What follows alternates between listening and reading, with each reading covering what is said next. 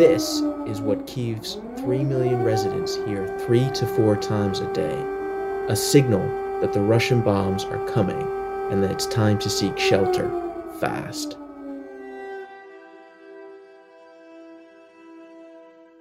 I'm Kim Helmgaard, and today marks 1 year since Russia launched its unprovoked invasion into Ukraine. A year of unspeakable loss for the families of the 8,000 plus civilians who've been killed. A year of incredible sacrifices and daily struggles. Days, even weeks without electricity or heat. A year of waking up every day and trying to live as normal a life as possible in the middle of a war. Нічого, після перемоги у всіх не буде комендантської, в Ужгороді буде. Давайте так. Anya Kachagura is a stand-up comedian in Kyiv. For the past year, she's been entertaining Ukrainians at clubs all over the country. Since the Russian invasion, she's had to incorporate the war into her act. People say your life is divided into before and after, but it is kind of Okay, so how it what works. was a before you joke, like from 18 months ago or? I 12, was 13? not so political. Okay, what were you joking about? Yeah, I was not joking about Scholz or Macron or I didn't know about RPGs and all this stuff. Okay. I was joking more about adulting, women experiences. A lot of my the jokes were about something about mental health, because I have clinical depression, so that's a huge topic to joke about. Also, there might be something like on the news, for example, when the European Union said they're gonna send us light bulbs, which is very kind, but Right. it is a comedic gold. Yeah, What it's did like farce, really. yeah, what did they expect sending light bulbs if we don't have electricity? Anya says that comedy is more important than ever for Ukrainians. I think it has more importance as a coping mechanism, as an outlet, and there is a cathartic function in there, because we deal with so much stress and tragedy and loss every day, so it's just something we have to do to stay sane. Sometimes you just need to make a silly joke to keep going, and I think a lot of people find it as an outlet to come and talk and share experiences. It helps to understand that we're all in this together. It helps with this feeling of isolation. You feel like a part of community, I guess. And also it gives people hope, energy. I don't know. We did a show in Odessa. We did 2 shows there, and after the show, a lady came to me and she said that it was the first time she really laughed in this year, and I still think about it. And I'm probably gonna think about it for ages, because it was such a huge moment for her and for me. Я тоді, до речі, перебувала в Запорізькій області. В мене там була служба. Eugenia Emerald is 32 years old. She used to make jewelry. Now, she's a sniper, a pregnant sniper. The baby is due in April. І ось мені просто здавалося, що я в тому бункері, мабуть, і помру. At one point, I was in Zaporizhia region. I served there and lived in a basement at some abandoned base, some sort of bunker built in the 1950s. I felt like I would die in that bunker. That's how lonely I was. But one day, the media began to call. I had a great internet connection thanks to the Starlink, so I could do interviews. The magazine Elle published an article about me, and my future husband read it. Then he found me on Instagram, and he wrote that he was proud that we had such women, and he thanked me for my service. He also told me that he was military, and that's how we started to talk. Потім ми десь спілкувалися, онлайн. We started chatting a lot online. It was hard to meet up, though, because I was on the front line. He was on rotation in Kyiv. He said if I could take some vacation, he would invite me on a date, but it was hard to get out. Right around then, commanders started giving soldiers some short leave, but there were a lot of soldiers in line. Eventually, I went to my commander and explained the situation. I told him I had fallen in love, that I needed a short break from being around 400 military guys and a little time to recharge.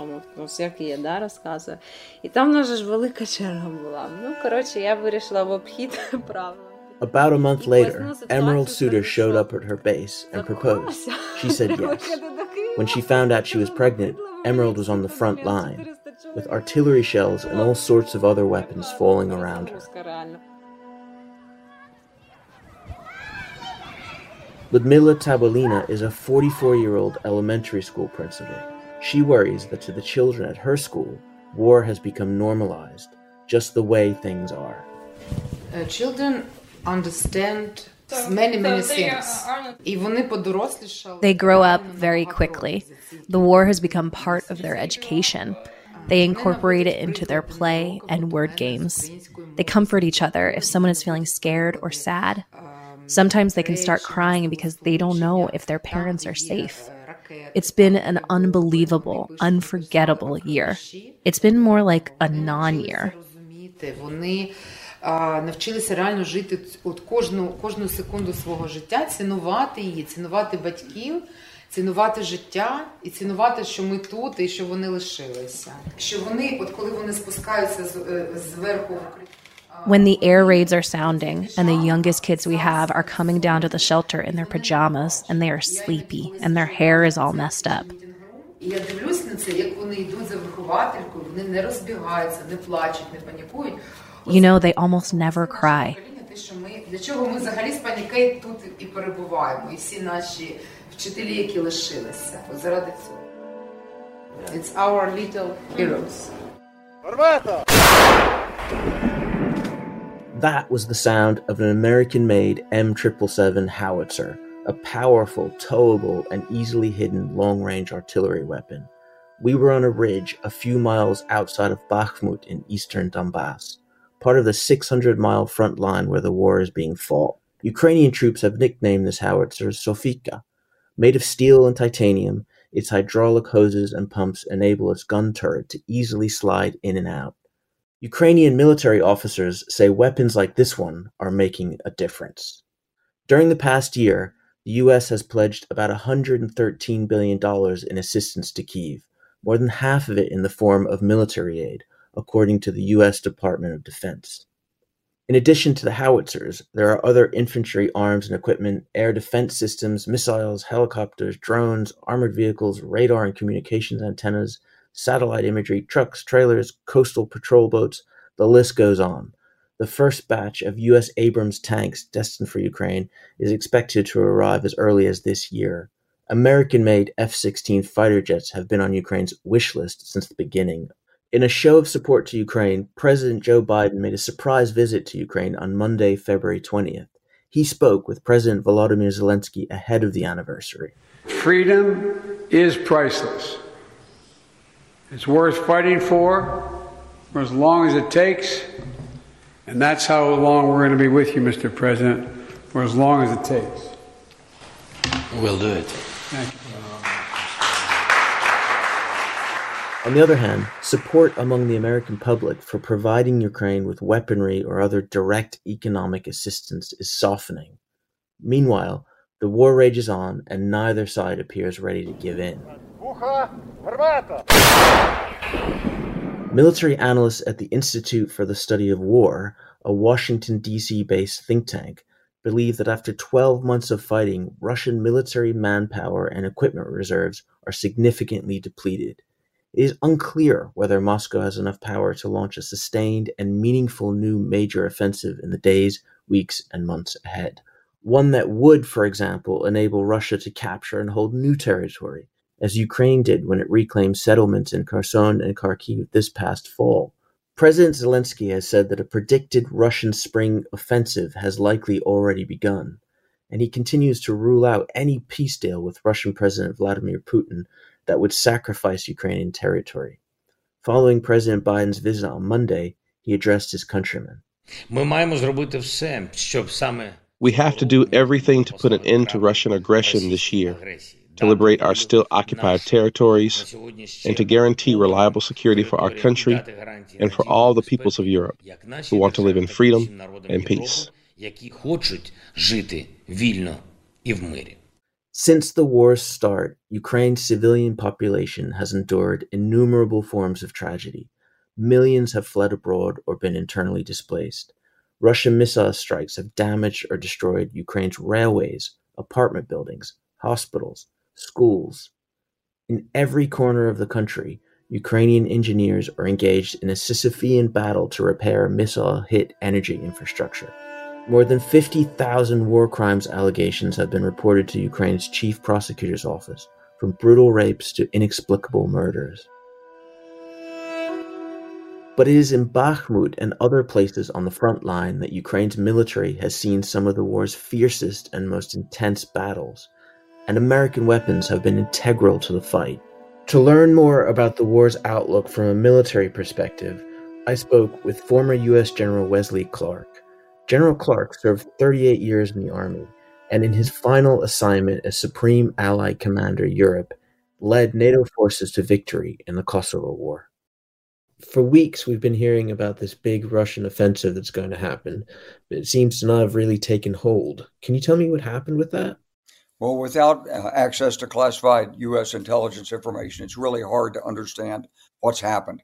But I think you can be sure that the Ukrainians, through their own methods, did everything they could to forestall the offensive.